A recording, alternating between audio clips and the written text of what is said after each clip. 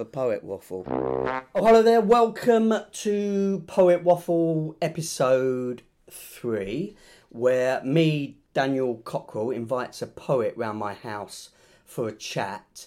And during that chat, we try to explore the visceral space between fiction and fact, which I feel is more a feeling where poets tend to use their emotions as their compass to navigate the world, and hopefully during that time they reveal certain truths that are neglected by those other fields. So it gives me great pleasure to introduce you to poet, writer, live performer, social commentator, sometimes skateboarder, Byron Vincent.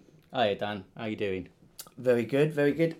So it's funny, in the last 2 episodes I've had Rob Alton and Nathan Pennington, and I've introduced them as poets and writers and these other things, and they've tended to shy away from them, saying, I actually wouldn't describe myself as any of those things. So I've introduced you as these, a poet and a writer and a live performer. Is this what you would call yourself, or if someone asked you? Wikipedia says I'm a writer, performer, and broadcaster, so it must be true. Like, I haven't written a poem in ages. Yeah. And because I'm called Byron, and some of my language is a bit florid, I think like poetry's the label that, for some reason, even though that's the thing I do the least, seems to stick. Yeah. And people... I was thinking that probably I'm calling you a poet and Nathan a poet and Rob a poet because they've probably got poetic hearts. Probably know a lot of poets who call themselves poets. Yeah, and they don't really have a poetic heart. You know, I love about especially the spoken word world is people who act like prefix or suffix their name with the poet, because like you should be able to tell, right? Yeah, you're talking in rhyme, or it's very metrical. It's like. I suppose the first time I come across you though was, I don't know why I'd heard of your name or who had told me about you, because maybe at the time you were living in Bristol or Bath across there, but I saw an early YouTube video of you doing a haiku or reciting a haiku about Elton John not liking lettuce because he was a rocket man. Yeah. Which is I liked it because that's probably one of my favourite Elton John songs. Tesco nicked that. Did they? Yeah. They put it out on Twitter as their own plagiarism. Like like other people get plagiarized by great writers, and I get my jokes nicked by frigging Tesco. That's how low rent I am. Did you ever find out who the art director on that was? No, I should hunt him down and charge him £1. Yeah. Was you a big fan of Elton John anyway? Why Elton John?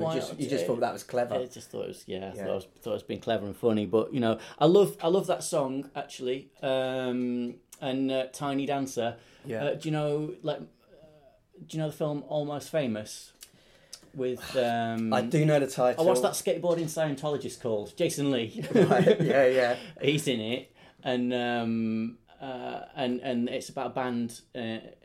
And a sort of beautiful coming of age story for this teenage lad that tours with this kind of band when that sort of rock that they're slightly being seen when it's transitioning from rock to punk, so they're sort of already becoming dinosaurs. Oh right, yeah. And there's a scene on the bus where they all start singing Tiny Dancer, and I consider myself as I move through the world to be a bit of an emotional corpse, but that scene always gets me watery-eyed. Oh really? Yeah. It gets me a bit. There's something in my eye. No, I'm fine. With all the names, like with all the names of actors and celebrities and people, I don't know who any of them are, and it's weird because in the 90s when celebrity was a really massive thing, you had all those magazines. And I knew quite, I was probably watching Friends. I probably knew who these celebrities were, and I remember reading an article with Billy Childish. Him saying, I have no idea who anybody is. And I was like, that can't be true. And now I realise it was so true, because when everyone drops a name, I'm like, I didn't even know who Adele was at some point. I know now because one of our friends was singing an Adele song on stage. Yeah. And I was like, did you write that? And she went, no, it's Adele. And I was like, oh, okay, right. But it's just one of the many signs of middle age, isn't it? Like noticing that all policemen, doctors and teachers are children now. Exactly. Yeah, take these pills. And you're like, you're 12. Yeah, you are. Do your house up. So, but what the one thing I probably don't know about you is why did you get into this, and how did you get into this, and did you think that is the path I'm going to take, or are you here by accident? It's probably, I was a really nerdy little kid. But dyslexic, so not particularly literate. But they sent me off for kind of high IQ test for prodigious children. But I was from a shithole, from a rough estate, and so those two things didn't necessarily marry very well. And I was quite pretentious. I had a superiority complex. I thought I was brighter than most adults in the room, and that was bolstered by my dear mother, who had sort of was always telling me I was exceptional. Incorrectly, by the way. This is completely delusional. Like I was just imaginative. And so I wasn't particularly bright. I did well in IQ tests and I had a good imagination, but I was terrible at maths. I was practically illiterate. I had no reason to believe that I was this great intellect, but I for sure did as a kid. Wanted to grow up to be a paleontologist. Wanted to go to Oxford. I wanted to be an Oxford Don. But none of this sort of married with the actual experience of growing up on a rough estate with all its violence and toxic masculinity and all the rest of it, and anti-intellectualism and all of that. And I was weird as well. I was always mental. I was really strange. I was in a family of entirely women. It was women and me. I had one uncle who was a bodybuilder with a mullet and a mustache, and he would come round. He's like the only bloke in the family, and I was so shy that I would only come downstairs to perform. So like he'd knock on the door to like get me out and try to get me to play football or something, and I'd come down in my nan's silver lame dress and do essentially like a 20-minute drag act, and he'd just be sat there like staring at me like kind of like, what is this kid?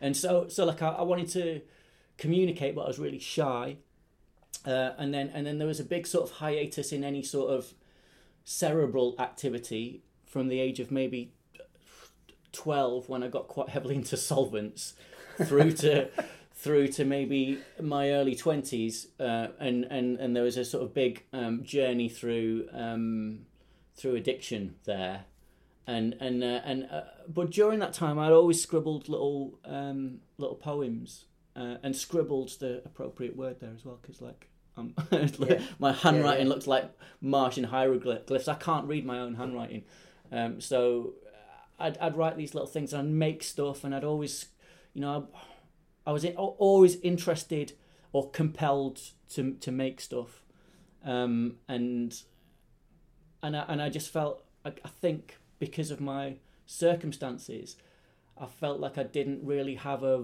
voice, and I wanted one, Yeah, because all the things you mentioned there about wanting to be a Don and a paleontologist. Yeah. The fact that you knew about these things is incredible. I think that's why probably when you do come across as quite an intellect on stage, just from when I'm watching, when we had you at Bang, said that you seem to be able to pluck very original, almost random metaphors out the air. And I know you've probably worked on them, but they seem to come very easily to you, whereas most people struggle to come up with a cliched metaphor, but yours are very unique, and you seem to know about all this stuff before. And I'm a very similar age to you. I have a similar background to you, apart from mine was the mollycoddle. I didn't know drugs existed, and I didn't know any of these other stuff existed. But I definitely feel that I wanted to communicate something, and there was no words around. You know, they were in short supply, and we had no books or video recorders. So all those things were, ring true to me. Except it seemed like you were from a rougher side of the tracks, and So how did you know this stuff existed, or?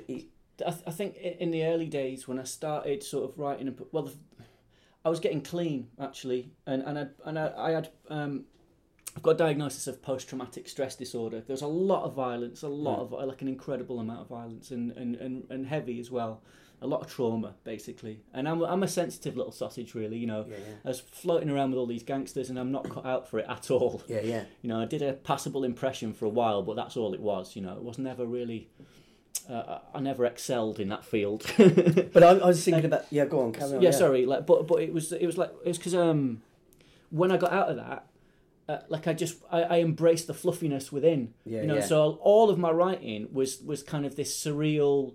It was a lot of convoluted metaphors and silliness. And humour, a lot of jokes, and really.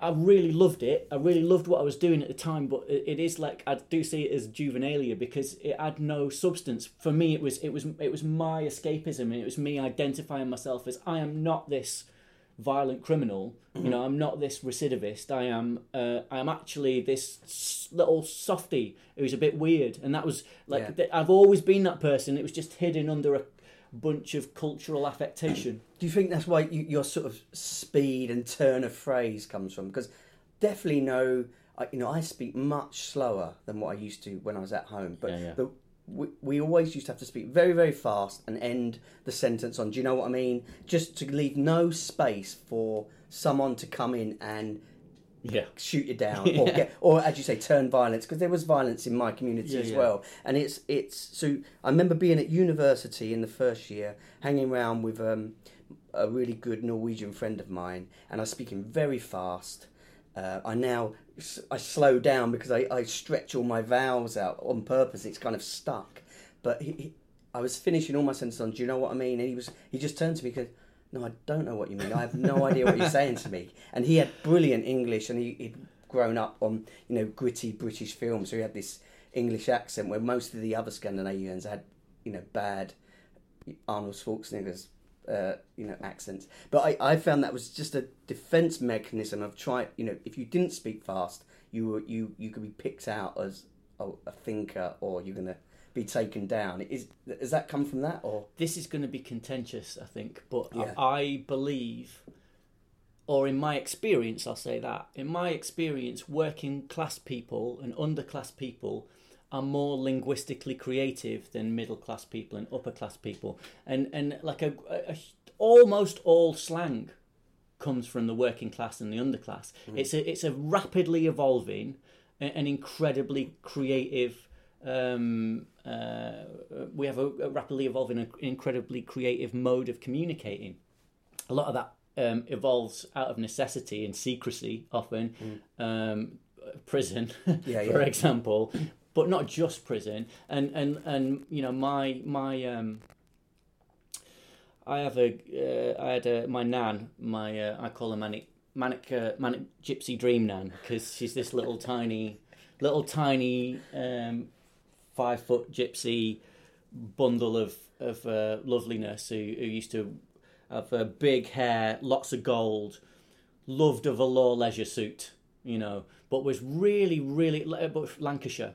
And so she used to write what's called Lanky dialect poetry, which is just like probably unintelligible for anybody outside of Lancashire. In fact, unintelligible for most people not of her generation. But it was really, really beautiful and inventive and like clever. It's just the use of language is really innovative. And so I think that it's this maybe my love of language is a marriage of what a pretentious little prick I was as a kid. and also the fact that I'm underclass, and language is a big part of that. I think when you realise that words are really important and powerful, then they become really precious. Not precious in a way, you don't want to use them and hold, precious in a way, I want to use this all the time, because it takes you away from that thing that you want to escape from, doesn't it? And it's status as well. Like in an environment where there's really limited opportunity to have any status, because we don't have any economic status, we don't have any wider cultural status. In that environment, really, what all that men have. We're reduced to our physical selves. And I'm a runt, so that wasn't going to work out for me. I'd had to go, but it did not play out the way I wanted it to. Frequently, I frequently had my head kicked in. But what I was able to do was be acerbic. I was able to be quick with words, and I was able to communicate in a way that people thought was cool and interesting, and the idea that when I first started doing poetry, I do a lot of stuff on Radio 4. I'm in an environment where people go, I bet all your mates thought it was a bit soft, you doing poetry. That's nonsense. They loved it, man. They were proud. They were like, nice one. Nobody ever criticised me for writing a poem. They were just like, that's wicked, mate. I mean, what that thing though, where you were talking about your nan and who's writing beautiful poetry. The only way it becomes respectable or seen as good is if the middle class will basically steal it. And it's for everything. It works with football. This has value. It works with art. It works with anything. So Chaz and Dave aren't very good unless someone comes along and says, "Oh, that's amazing," and then everyone comes and goes, "Oh yeah, that's fantastic." The thing about something like Lancashire dialect poetry is it's willfully against appropriation, because middle class people won't understand it. It's like this is not for you, so they can't judge it, and they can't. It's just to them, it's just unintelligible. So I love that about it. It's not for them. I mean, I ran into that brick wall when I went to university, and the photography I was doing didn't have any. The professors didn't have any reference for it, and I was covering pictures with balloons and things like this, and they shot me down, and I don't take any photographs anymore. But obviously, I came out and started to redo that in a way, because I knew nothing about poetry. I could then put on a poetry night and go, "Oh, I'm going to do it like this." And if anyone came in and said, "This isn't how you do it," I was like, "Well, it's my night." Whereas at university, I was very aware of, this is not how you do it. And then if I didn't have the strong enough argument to say, yeah, but these are my references, I couldn't continue with that, because they were constantly going that this isn't right.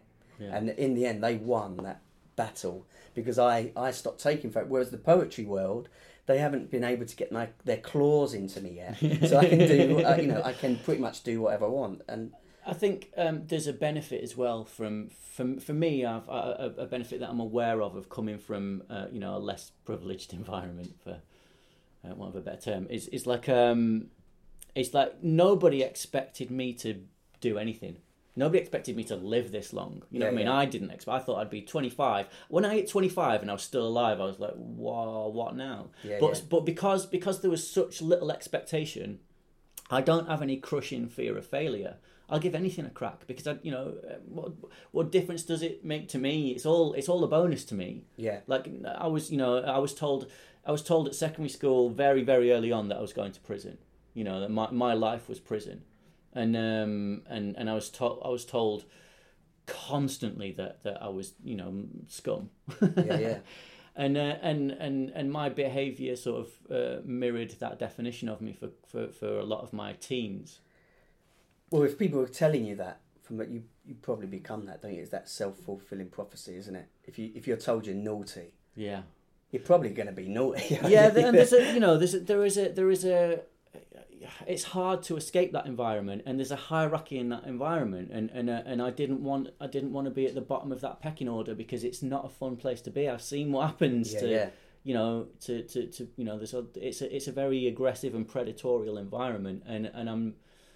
I had to sort of navigate it the best I could, and often that meant doing things that were showboating, in terms of it's showboating to people who respected a certain type of behaviour. As I say, it's showboating in a beautiful way. I was probably waving the flags at some of those things. Now, this is probably a good, good segue into something else. We're probably 2/3 of the way through the chat, and at this point, we usually have a poet waffle big question. So in the first episode, Rob Alton went for "Is it a privilege to grow old?"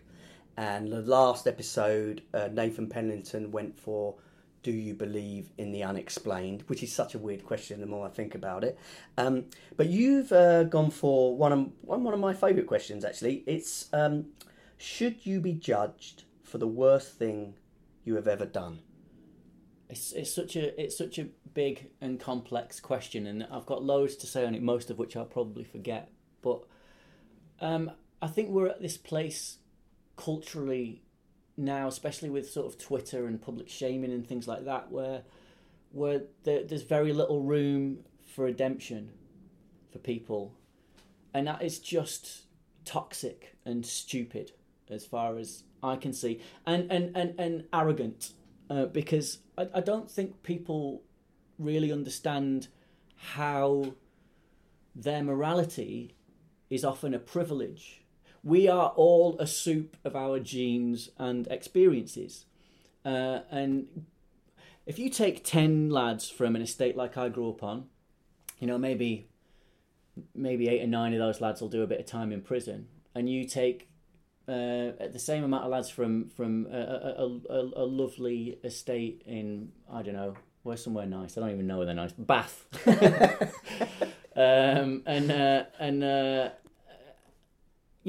None of those will do time. Now, do you believe that those people who were born onto that estate, do you believe that they're born bad? That's fucking insane. That's insane. Yeah. What it is they are responding to environmental factors. And so, like, if you were there, you would be responding to those environmental factors too. So we can't, so any distortion in the sound, and that was me table thumping with passion. Any distortion. Anybody believes that it's kind of I find it really frustrating. But context has a lot to do with it. I struggle to be empathic towards people whose negative behaviours come from a place of what I see as privilege. Yeah. And but they too are also just products of their environment. So I mean, I understand the impulse to be judgmental. I have it myself. It's just from a different perspective. I mean, definitely on social media, what I see a lot, and I never get involved in it, but you can see it is the Wild West on there for when people for vigilantes to come in and be judge and jury and judge someone on what they've done and take them out online, and I'm always a bit like, oh my god,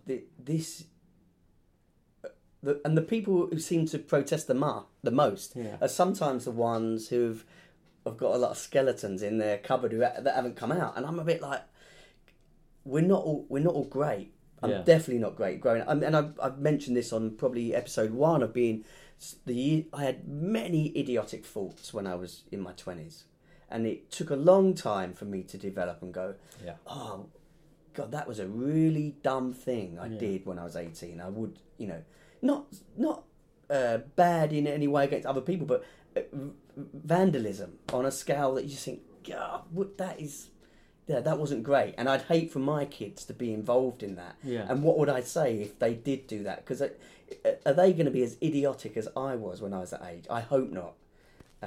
Are people willing to do what it takes to improve themselves and combat their negative behaviours? If they are willing to do that, then that should be championed and aided. Yeah. Because otherwise we end up in a situation where we are creating toxicity in society by keeping people in a place where they are damaging other people.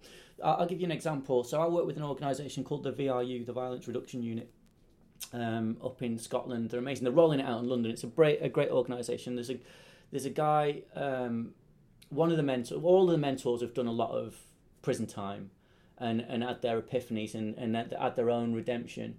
And so take one of them.